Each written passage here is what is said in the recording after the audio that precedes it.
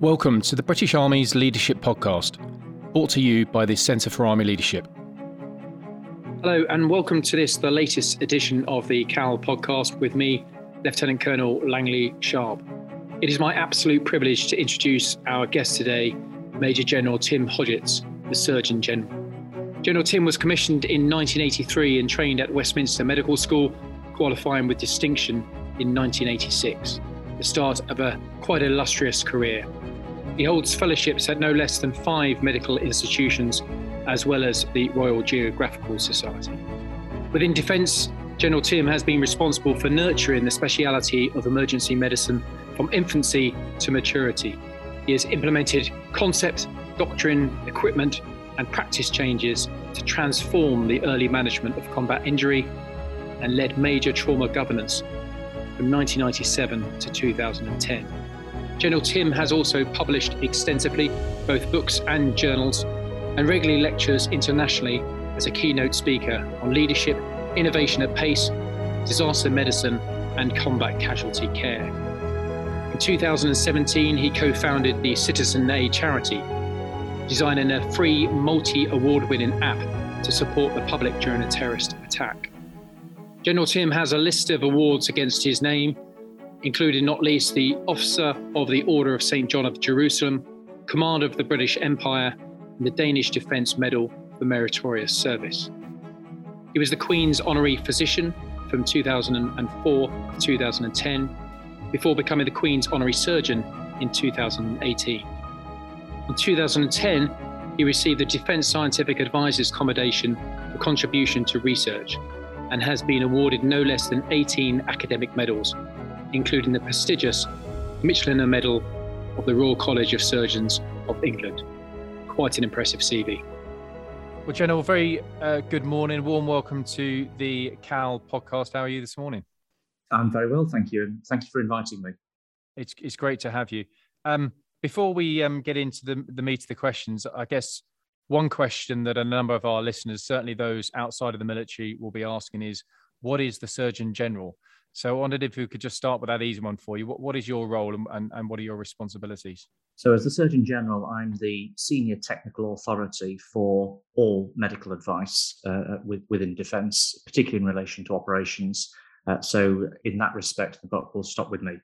From your present to your past, and if we could reach back into your childhood and your early years growing up, who are your key influences then growing up, and what is it that drew you into medicine? So I grew up in a small village in Yorkshire, Bramhope, near Otley, and my grandfather had been governor of Children's Home there. And I went to the same school that my father had attended, which was Woodhouse Grove School near Bradford. And I was on a full scholarship in that school. So I was quite academic growing up. I did 3 O-levels at the age of 14 and another 9 at the age of 15. But my principal other activity outside school that I reflect back on was music. And I was a trumpeter, and I was solo cornet at the Wilson and Silver Cross Prize Brass Band, which was a factory that makes big prams. And I was a bugler on Remembrance Sunday. Quite apposite given the time of year we're making this recording. But that question, what drew me into medicine, it really is the classic question that everybody is asked on applying to medical school. Why do you want to be a doctor? And for me, I think it was probably a natural progression. I was good at sciences. I wanted a profession as a career, and medicine was a well-respected career. So it was really quite an obvious choice. But I did have a plan B. The school I was in at that time was really quite small. It's grown a lot since then. And despite me being academic, the headmaster counselled that I might not get into medical school because there were 2 of us who wanted to go to medical school. So I had to have another option. And we had a really compelling Army Schools liaison officer, a retired brigadier from the artillery. So he did take me down to Woolwich, and he did persuade me that my plan B was to join the Gunners. And what a different career that would have been. Well, I guess that leads on to my next question. Why the armed forces? Obviously, you studied medicine, you became a doctor, so your future was secure from that perspective. So plan A was good to go, but you fused it with plan B. Yeah, so I think you can see probably the seeds were already there as I was growing up, and particularly as a sixth former in terms of thinking about career choices. So above my bed, I had a homemade self-motivation poster which said "Doctor in the Army." So right from kind of sixth form, I was focused on medicine and I was focused on the military. So at the university, I joined the OTC in London and the infantry section. I had a great time with that, and it really confirmed to me that the culture fitted what I wanted to do within my career. So I competed for a medical cadetship and I was commissioned in 1983. Fantastic. Well, for 1983, we're fast forward to 1999 when you were in Kosovo with me. And looking at your experience, your vast experience now about leading in some pretty difficult and challenging environments. So I believe in 1999, as I say, you were deployed into Kosovo, and subsequently there you set up an emergency department in the civilian hospital, which still exists today. And you wrote an article titled "Transferable Lessons for Clinical Leadership of a Field Hospital," where you drew on some of your experience from that operation, and you discuss this ability to transition from transactional leadership style, which we would understand as a sort of very a direct approach in the opening of that new hospital. And I suspect there was an inevitability or requirement to get things done. You're under significant pressure at that time, but then move into a more transformational style as the team grew around you. Could you just tell us a little bit more about that operation, Kosovo, what was going on at the time, what your role was, and then about the need for leaders to transition between these different leadership styles depending on the context? So let me start with Kosovo, because this was really a landmark deployment. It was the first time that accident and emergency, or emergency medicine as we call it today, had been used on operations. And that might seem a little absurd, but emergency medicine is the youngest hospital specialty in the military. And I was one of the first two consultants in the Army to be trained, and I accredited in 1995. So I led the specialty on this first deployment, taking a team from Frimley Park Hospital. And it was at that time a Cinderella specialty, and we needed to prove our worth. But it was actually ridiculously easy to prove the worth of emergency medicine in a kind of post-conflict nation where there was still a lot of combat-related trauma. Taking charge of the resuscitations of all of the critically injured and taking charge in the mass-cal situations. But I think most transformatively, what happened was that we were able to collect high-quality clinical data for the first time in our history. And with that data, we were able to prove that the outcomes in a field hospital, which was actually a former children's prison outside Pristina where we set up, those outcomes were the same as in the National Health Service. And this absolutely reframed our thinking within defence, because no longer did we have to assume that we could only aspire to NHS standards, but we knew now we could equal them, and perhaps in the future we could exceed them, which is indeed what we went on to do. But Kosovo opened up two other opportunities for me. Firstly, I was asked to write the disaster plan for K4 as a secondary task, and also to exercise that. And even the Russians butted into that. And why, you might ask, was I asked to do that? It was because I had a reputation, having set up the international training for disaster medicine and having written the course in 1992 that was being used internationally. And secondly, I was asked by a friend, Prof. Tony Redmond, another emergency physician, who was working as the medical director in Pristina Hospital on behalf of Department for International Development. He asked if I could build an emergency centre. And this challenge was huge, because the hospital was 2,400 beds. So that's more than twice the size of the Queen Elizabeth in Birmingham today. And it had no existing emergency department. And indeed, the country had no specialty of emergency medicine. And I was given 6 weeks to build this department to UK best practice standards and create a specialty. But to my enormous satisfaction, with a small team as a secondary task, we did achieve this in that 6 weeks. We used local builders. We got 13 tons of medical equipment flown in from the UK in 48 hours. We used NGOs to provide the initial staffing while we built up the core competencies of the host nation clinical personnel. And most importantly, as you said, 20 years later, it's still there. The second part of your question was around leadership styles. And I'm a strong believer that you have to adapt your style depending on the environment.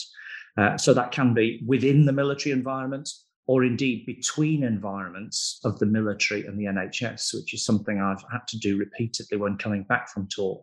Because what works on a deployment doesn't necessarily work in the NHS environment. And you have to take a breath, or better, a break, and adapt to a flatter decision-making structure that exists within the NHS, rather than perhaps a more hierarchical structure that exists within the uniformed military. But within the military environment, what I would regularly observe when I would take a field hospital out, because I've done quite a few tours where I've been first on the ground, is that you could rapidly progress between or along 4 leadership styles in a matter of a couple of weeks when you're treating casualties at high tempo. So the first of those styles is when you're dealing with an inexperienced team. So the team has just arrived. Everybody is eager to do the very best that they can, but they're a little bit nervous and they need that directive style. They need you to stand at the foot of the bed and tell people what to do. Give each individual doctor and nurse a specific direction. Otherwise, all the doctors will just default to the same task and try and put a drip in. You have to tell them what to do. The second style is when you evolve into the coach. So you stand behind the doctor that you're trying to develop as the team leader, and you whisper in their ear what they should be doing next in terms of the next action to direct the team. But you're letting them give the directions, but you're giving them a jolly good firm steer. Then you evolve into the mentor style. So you stand at the back of the resuscitation room. You let the doctor that you are developing get on with it. But if things start to go off the rails, you quickly step forward, give them a nudge, and get them back onto the tracks. And the fourth style is the self-managed team. This is where I, as medical director, and I've done the medical director role in 6 hospitals as the field hospitals, as the senior doctor on the ground, you can leave the resuscitation, you can go to the rest of the hospital, you can check that the operating theatre is ready, that the intensive care unit is ready, that the blood bank is working effectively to manage the massive transfusion. And you only need to come back to the emergency department if something goes wrong. It's a bit like a pit crew. Nobody needs any direction to do their individual task of filling the car with petrol or putting a wheel on. But if they pull the nozzle out a bit too quick and there's a fire, then somebody's got to jump in and give direction to manage the unexpected crisis. So those are the 4 styles that I see evolving rapidly in a field hospital setting. That's invaluable insight, I think, because people are often asked when we're talking about leadership, what is your leadership style?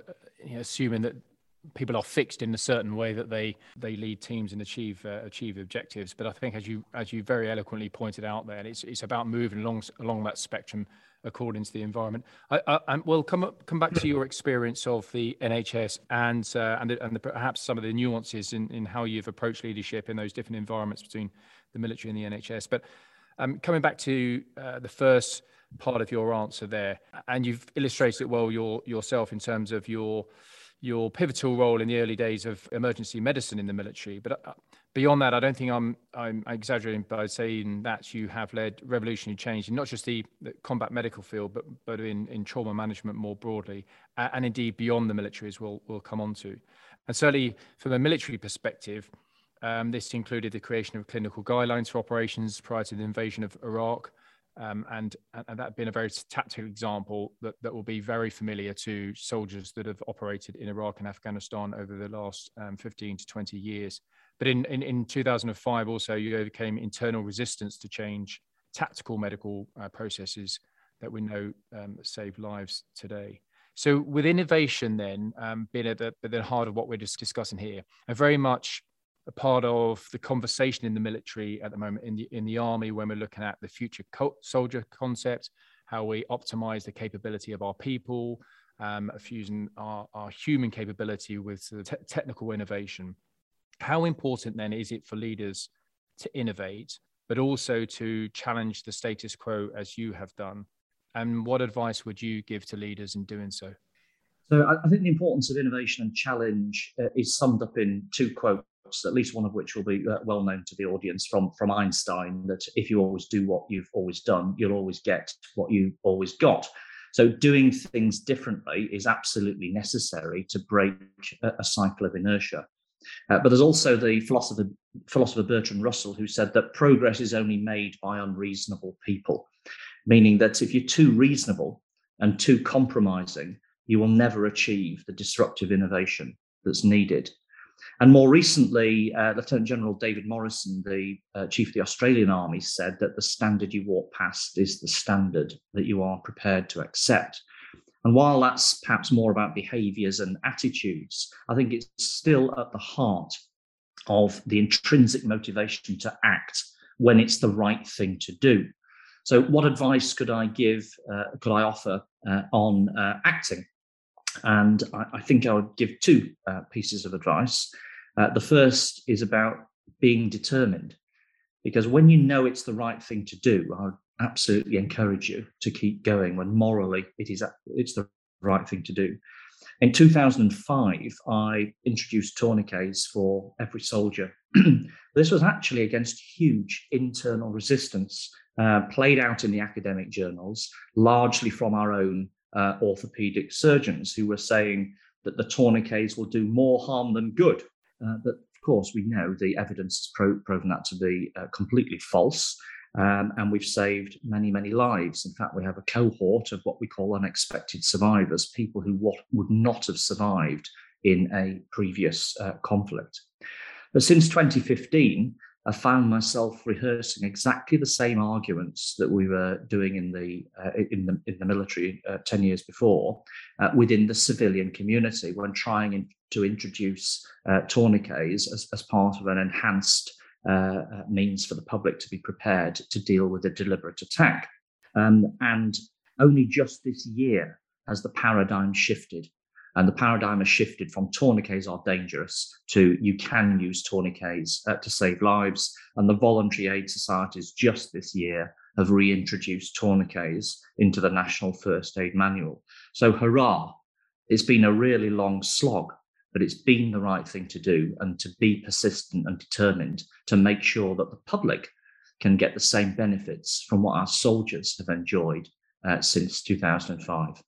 It's fascinating. And even at the tactical level, as a platoon commander in the sort of early 2000s, I remember those conversations with the medics about tourniquets coming in. And there was a lot of nervousness that we'd do more damage than good. Yeah, there was one other piece of advice as well.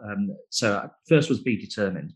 The second was to focus on the output and not the process.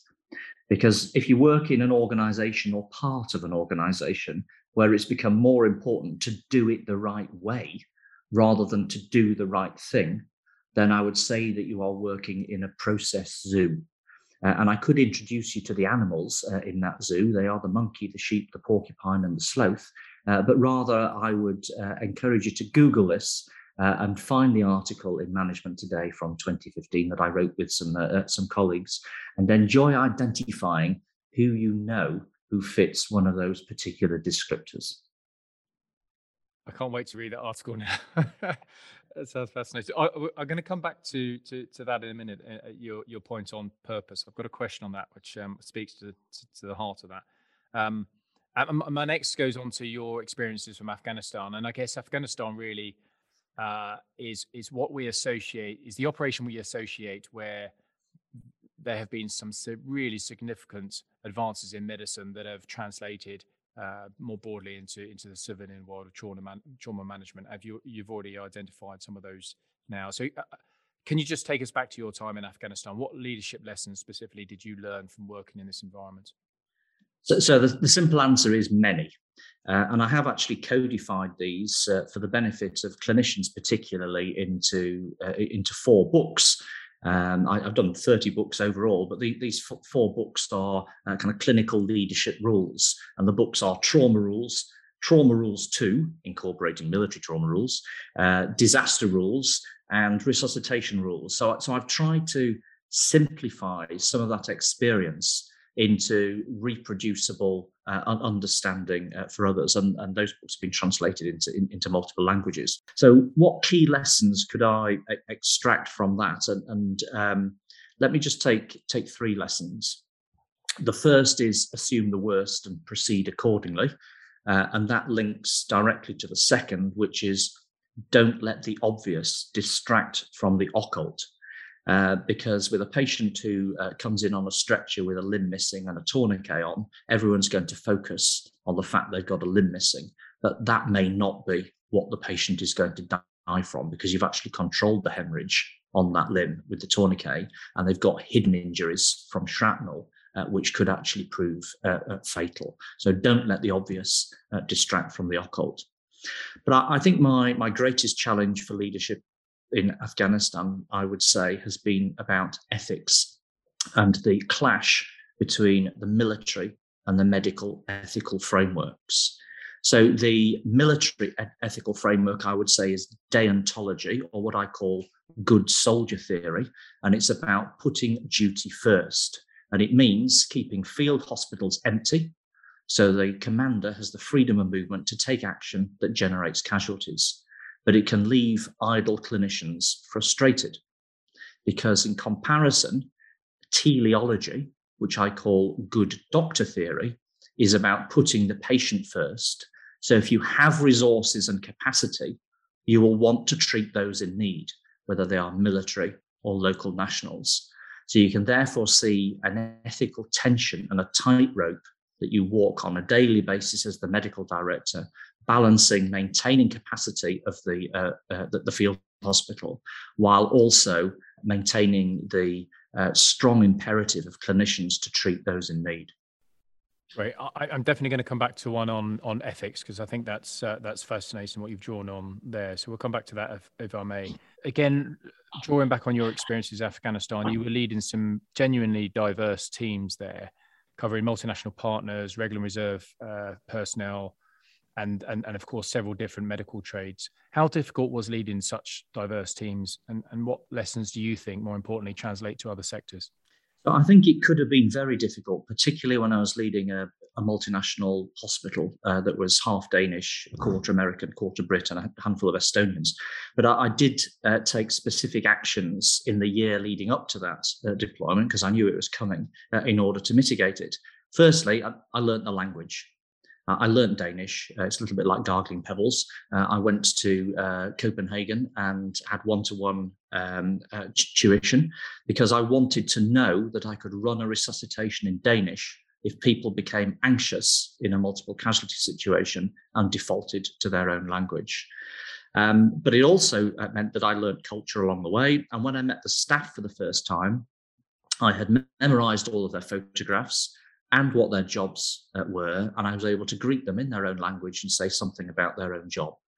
And that was a hugely positive investment in time and effort, because it completely broke down the cultural barriers of it's not an outsider telling you what to do, it's somebody who knows your language, knows you as an individual, and is part of that greater team. But what I also did is I studied international culture. And I studied the work of a guy called Gert Hofstede, and you can find his website online. And his work allows comparison of national cultures according to 6 domains. And it was extraordinarily predictive of behaviours and cultural frictions when you looked at the UK-US cultures, which are similar. They're not the same, but they are similar. But they're very different to a Scandinavian culture. And one of Hofstede's cultural domains is masculinity and femininity. And these are awful terminologies rooted in 1970s literature. And what they actually relate to is competitive versus nurturing. So what he refers to as masculine, we would now regard as a competitive culture. And what he refers to as feminine, we would now regard as a nurturing culture.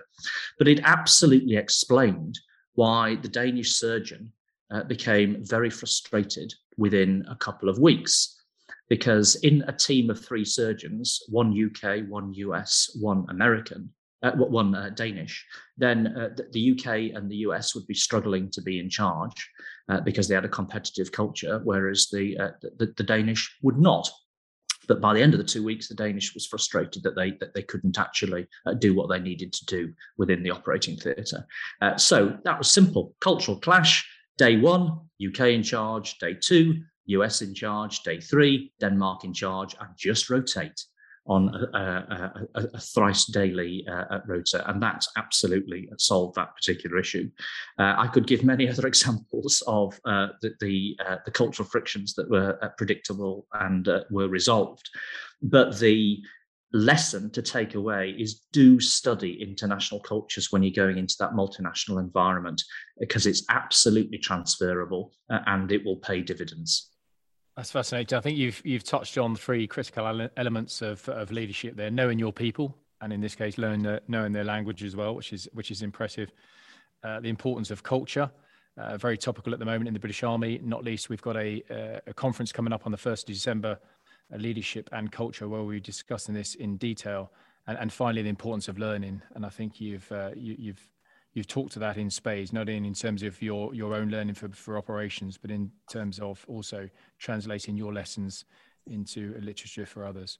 You've previously spoken about the ethical lessons, and we've just touched on those just now. The ethical lessons and the tensions, of treating local civilians in both Afghanistan and Iraq, and I guess combatants as well as your commitment to treat injured soldiers and the potential standoff between them. So I wonder if you could just expand a little bit more on that. Did you struggle with these ethical dilemmas? Yes, as I say, ethics probably was the biggest issue for me from a leadership perspective. And I had repeated difficult ethical dilemmas. Do you admit or don't you admit? Particularly in terms of a local national, you would always take the British service personnel, no matter how full the hospital is. We will always find space for the British personnel. But within capacity, do you admit or not admit the local nationals? Do you treat or don't treat? And if you do treat, how much? And one of the greatest challenges we had before we went to Sierra Leone in 2014 was how much treatment are we going to give for Ebola? Are we going to put people on ventilators? Are we going to give them blood products? Are we going to give them renal replacement therapy when their kidneys fail? Because until you've worked out what you are prepared to treat, then you can't work out the configuration of your field hospital, what staff you need, what equipment you need, what capacity you need. So you've got to get the ethics right up front in order to drive the clinical requirement.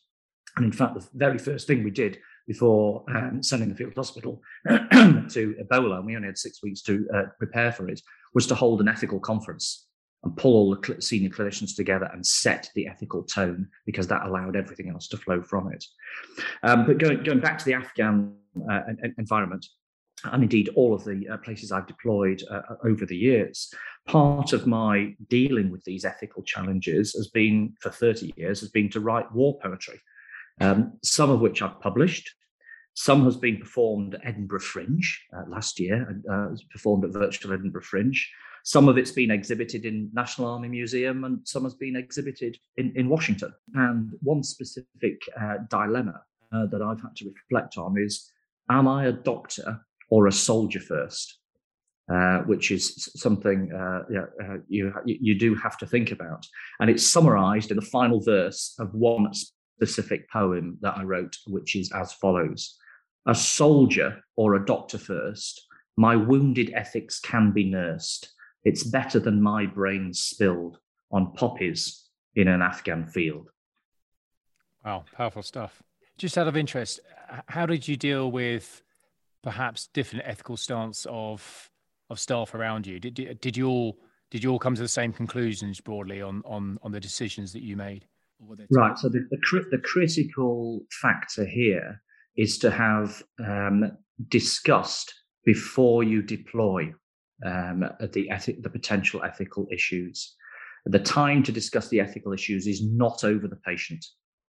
because there will be frictions, it will create anxiety, it will create tension. So it's the training environment, it's the field hospital kind of final pre-deployment exercise where you run for 5 days at high tempo, an exercise with realistic casualties, some of which are live casualties, some of which are simulated dummies.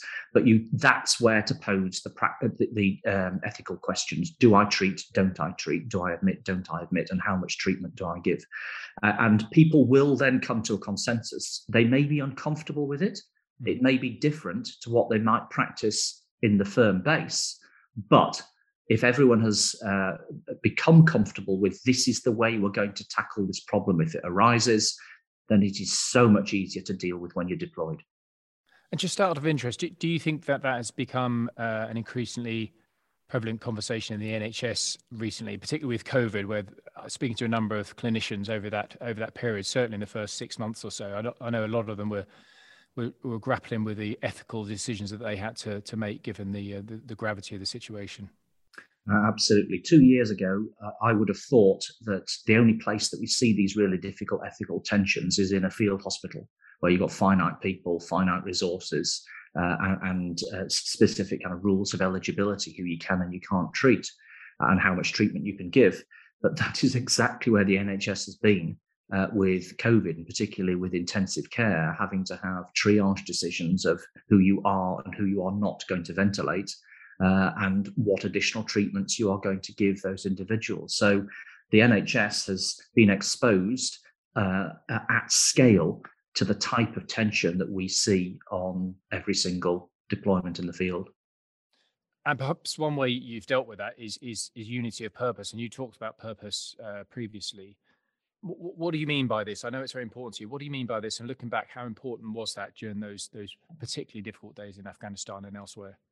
Yeah, so the unity of purpose in a field hospital is really quite a remarkable thing to experience when the message comes in that there's one or more critically injured casualties about to arrive. You feel the whole unit turn and focus on the needs of that individual or group of patients with an absolutely exquisite sense of single purpose. I think the importance is that everybody has an active part in that machine, from the individuals who do the slick unload of the ambulances and get them into the resus room or the operating theatre really quickly, to those that take the x-rays or run the blood tests or the massive transfusion in the blood bank, or those that actually operate on and nurse the patient on ITU and the ward. So it means that everyone can feel proud of a good outcome, because it's very much a collective team effort. But equally, when the outcome isn't good, then we all stand together. And as a team, we can support each other. Often I would call a pause. The padre may come in, say a few words, but then you move on. You have to move on. You have to accept what you might do differently in the future, but you've got to be ready for the next patient who's about to come through the door. If I can come back now to something you discussed earlier in the podcast, which is the relationship between challenge and hierarchy, and perhaps some of the differences between your experience in the NHS and in the army. And just looking back on Matthew Said, who's a guest of ours at the Remote Leadership Conference early in March, and his book Black Box Thinking, which a number of people will have read, compares the aviation industry to the medical profession in terms of learning from failure. And he draws on some of the experience of the aviation industry, where failure is taken very seriously when we talk about aircraft equipped with the indestructible black box, which provides the sort of critical evidence to understand what went wrong in the case of a fatal accident, and how proficient now that industry has become in learning from those failures to ensure they don't make the same mistakes again. Said argues, conversely, that in medicine, the hierarchical structure of surgical teams leads to issues in challenge culture, admitting mistakes, and most importantly, learning from them. So from someone like yourself who's been at the forefront of trauma and surgical teams in a number of different environments now, is there an element of truth in this? And is there a place for a challenge culture in an operating theatre? So Matthew needs to come and talk to me, because I could absolutely open his eyes on this particular issue in our military context. But I really do recognise that hierarchy can discourage challenge. And this, I think, was a key difference between the UK-US culture and the Scandinavian culture that played out in that particular hospital. So if we go back to Gert Hofstede's 6 domains, one of the domains is called the Power Distance Index, which is the natural social hierarchy stretch within a nation. And within the UK and the US, it is quite stretched. So there's a big difference between the medical student or the junior doctor and the consultant, and never would the medical student think of challenging the consultant. But in the Scandinavian culture, it's much more compressed. It's much more egalitarian. It's a much flatter and hierarchical structure. And what that means is that the doctors are challenged by the nurses. The doctors are challenged by the juniors, and you have to be prepared for more challenge in that different social construct. So how did we overcome our naturally stretched power distance index within the UK structure? And I started a program in 1997 to develop major trauma audit and learn from every single serious injury and every single death. And I introduced that in Kosovo in 1999, which is why we were able to prove that our outcomes were as good as a civilian hospital. But by the time of the start of the Iraq war in 2003, we had the system in every single deployed field hospital or ship where we could collect that real-time data and analyze it.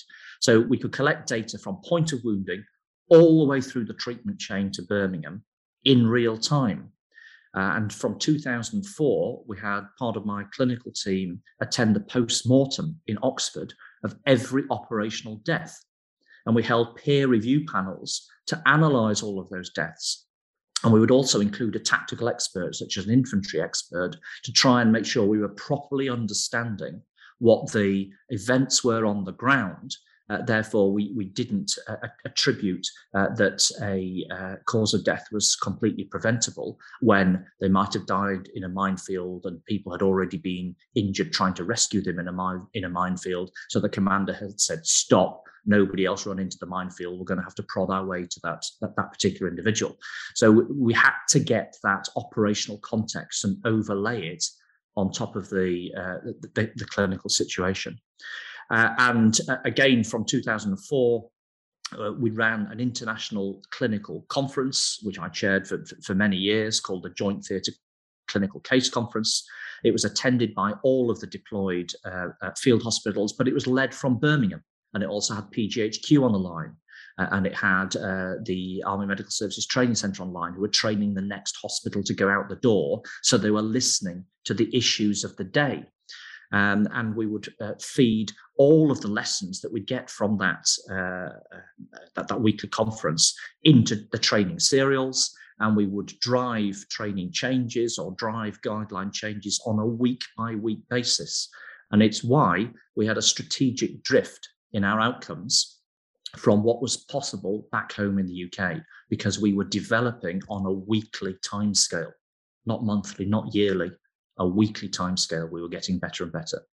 It's fascinating. And again, I think, many people that understand leadership understand the importance of learning from mistakes or learning from failure or having a mindset of constant improvement, but doing it on such a robust evidence based basis is key.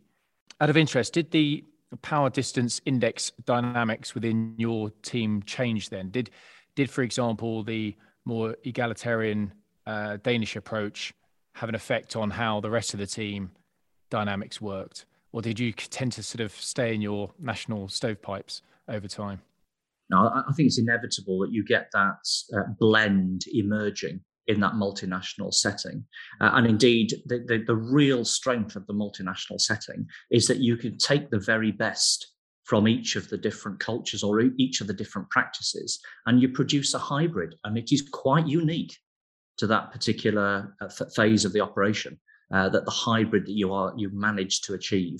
Now, you hope that some people will take those best practices back to the individual environments from where they came. But at the time, yes, you do get that blended approach. Moving on to decision making, and you've previously identified decisiveness as your most important leadership characteristic in a crisis situation. And then, interestingly, you cite that between 40% and 70% knowledge of a given situation, however that be defined, is optimum to make those decisions. Why is decisiveness so important to you? And do you think that in the information age specifically, some leaders are now guilty of trying to get 100% ground truth before making a decision? Okay, so if I can first of all quote Nicholas Colney, who was physician to Henry V, and he said, "It's the mark of a mature mind to bear uncertainty with equanimity." And what I can take from that is that there's much uncertainty in medicine, and particularly my own specialty of emergency medicine. You don't know what's coming through the door next, and you will have limited information on which to make a decision and start to treat the patient. And then you'll have to adjust as the situation unfolds.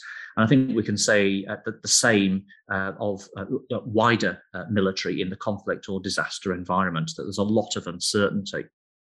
But the enemy in emergency medicine, and I think the enemy in conflict, is often time. And you have to act, or rather you've got to decide, and you've got to decide on that limited information, which is also known as bounded rationality. And it's what underpins Colin Powell's 40-70 principle that you referred to there, where if you've got less than 40% of the information, you probably can't make a safe decision. But if you've waited until you've got more than 70% of the information, you may have waited too long, and the enemy may already have acted, that the enemy's got inside your OODA loop: observe, orientate, decide, and act. And COVID is a really good example, because in a pandemic, with cases doubling every few days, you've got to act. You may not have all the answers yet, you may not have all the pure science, but you've got to do something to try and take the head off this rising pandemic. And I think the ability to act on limited information does come from experience, which creates that deep intuition. And I'm a really strong believer that in medicine, seniority saves lives. If you put senior individuals on the ground who've got that experience, then they will make decisions quicker, and they will make decisions with less reliance on confirmatory tests. And I think in exceptional circumstances, the most exceptional form of decisiveness is what Napoleon referred to as coup d'oeil, or blink of an eye, where he could stand on a little mound to the side of the battlefield, look out in front of him, and know exactly how to use the various troops at his disposal. And I would say in medicine, if you can walk into a full resuscitation room, you take a look around, and you know which is the most critically injured patient that demands your immediate attention.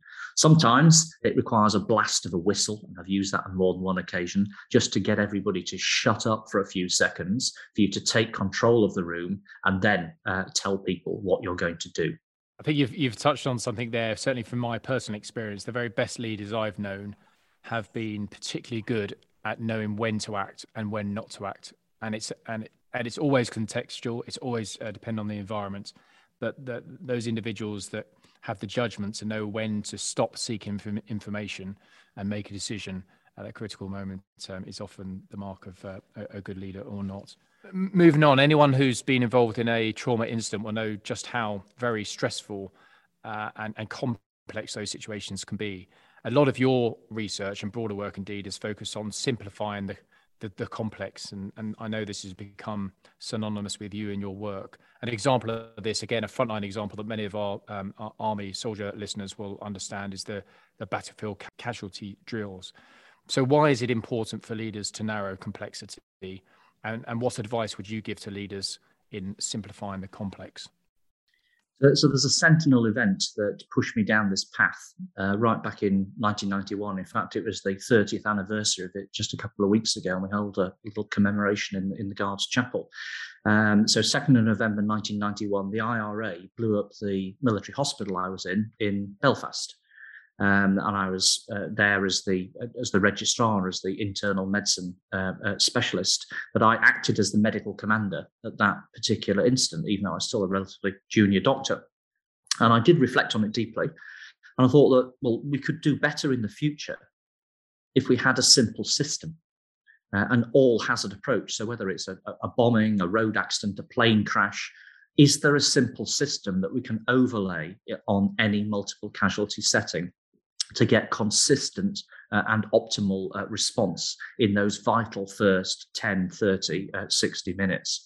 So together with some civilian colleagues, I invented one. It was called MIMS, Major Incident Medical Management Support, and it had 7 key principles: command, safety, communications, assessment, triage, treatment, transport. And a lot of what is in that course has kind of permeated through other aspects of the emergency response. And it became the international civilian standard and the NATO standard since 2004, and it endures today. But why did I do it? What was my motivation to do that? I wanted to know that the next time that I came across something like this, it was going to be easier for me, that I could perform optimally from the bang. I've got to try and reduce this complexity to overcome insecurity, that I can do better. So, there's that internal feeling of insecurity that you can do better in the future. And from that MIMS course, which was first run in 1993, and the associated books, came the methane message. So you may be familiar with the methane message, and that's now used by all emergency services. I made that up in a golf club in Stirling in 1992. Then also the MIST message, which you will know on the 9-liner. I actually made that up in Australia in 1994. Battlefield casualty drills in 1998. And most recently, the Citizen Aid app, and you can download this. Is free to the public. It's a charity app. So a charity I set up with other military and civilian colleagues to give advice to the public to prepare them what to do in a deliberate attack, whether it's shooting, stabbing, bombing, or vehicle attack. And we launched that in the beginning of 2017. Presciently before that string of terrorist events across the country. But what I'd say is that from MIMS to battlefield casualty drills to Citizen Aid, it's been an evolution of serial simplification. And ultimately, we've reduced a system that was supposed to be simple for the medical profession to a system that's simple for a soldier to use and has proven effective for 20 years, to a system now that the public can use. So I would say absolutely serial simplifier to try and get these messages out. The other question that you asked was, what advice would I give to leaders in simplifying the complex? Well, I've got three little pieces of advice. Firstly, I'd say remember what Churchill wrote when he said, "I apologise for writing a long letter, but I didn't have time to write a short one." And it takes a huge amount of effort to be succinct, while also minimising ambiguity and avoiding the opportunity for misinterpretation. And I learned this when I was editing the world's leading medical handbook, which was actually in the general bestseller list quite a while ago. It was beating Delia Smith's cookery book at the time. But you were only allowed 1 page per subject, 1 page per medical subject. So you had to pick your words extremely carefully to be able to fit them on the page without ambiguity or misinterpretation. The second issue I'd say is use a picture or an icon rather than words if you can, because it increases accessibility, particularly for an international audience, and it reduces the reading age or the need to compensate for dyslexia. And you may be surprised or not surprised that there's a fair amount of dyslexia within our service population. So let's keep things as simple as possible if we can. And then also think hard about the mnemonics that you choose. What really does make a mnemonic memorable? In 2005, when I was introducing the tourniquets and the topical hemostatics and the elastic bandages, we changed from ABC, airway, breathing, circulation, to CABC, catastrophic hemorrhage, airway, breathing, circulation. And I put a triangular bracket around the first C just to make it a little bit different. And that has endured. People have remembered, and when they write down CABC, they're writing it with that triangular bracket because it makes it stand out. I've had a look at acronyms for innovation and what we do well in innovation and what we could do better. And one of those acronyms is adopter. So to be able to bring innovation into your organization from outside, you've got to be a good innovation adopter, agile, decisive, outcome focused, politically aware, tolerant of risk, empowered and rewarded. But what the acronym is it's meaningful. So adopter has a meaning to the purpose of the acronym. So if you're picking an acronym, make it as meaningful as possible. And then finally, rhyme, I have found, can be quite helpful to be able to remember things in a difficult situation. So recently, within the Citizen Aid charity, we introduced a tourniquet rule for children, where we're teaching tourniquets to children. So if I've tried to pack and press, or there is no other way to stop the bleeding, more or less, I can use a tourniquet. So just perhaps a simple way to remember the rules for tourniquet. So that's my advice. Very sage advice, General. And I'm smiling as you. I was smiling as you were going through your list of work there, and looking at Mr. Nicol, who's joined me today on the podcast WR on Leadership. And we are both of the generation who have definitely been the beneficiaries of your work on the front line over a number of operations. So I think it's fair to say you've left your legacy, and not just in beating Delia Smith on the bestseller list. Time is not of the essence, so we're going to draw to a close with some quick fire questions, as is customary. So first off, who is the best leader you've ever known or worked with, and why? Professor Harold Ellis, surgeon at Westminster Hospital while I was a medical student, superb technical surgeon, enigmatic, charismatic, inspirational teacher and author, and a great simplifier of complex concepts. Most inspirational leader from history, and why? Lots to choose from, but I've chosen Captain Noel Godfrey Chavas, MC, VC and Bar, son of the Bishop of Liverpool, a 400-metre Olympian, MC in Belgium 1915, VC in France 1916, second VC in 1917 in Belgium when he was attending injured while severely wounded. He did ultimately die of his wounds, and the citation said, by inspiring example, he was instrumental in rescuing many wounded who would otherwise have succumbed. Most valuable leadership lesson you've learned? If you know it's the right thing to do, whatever the obstructions, be determined to see it through.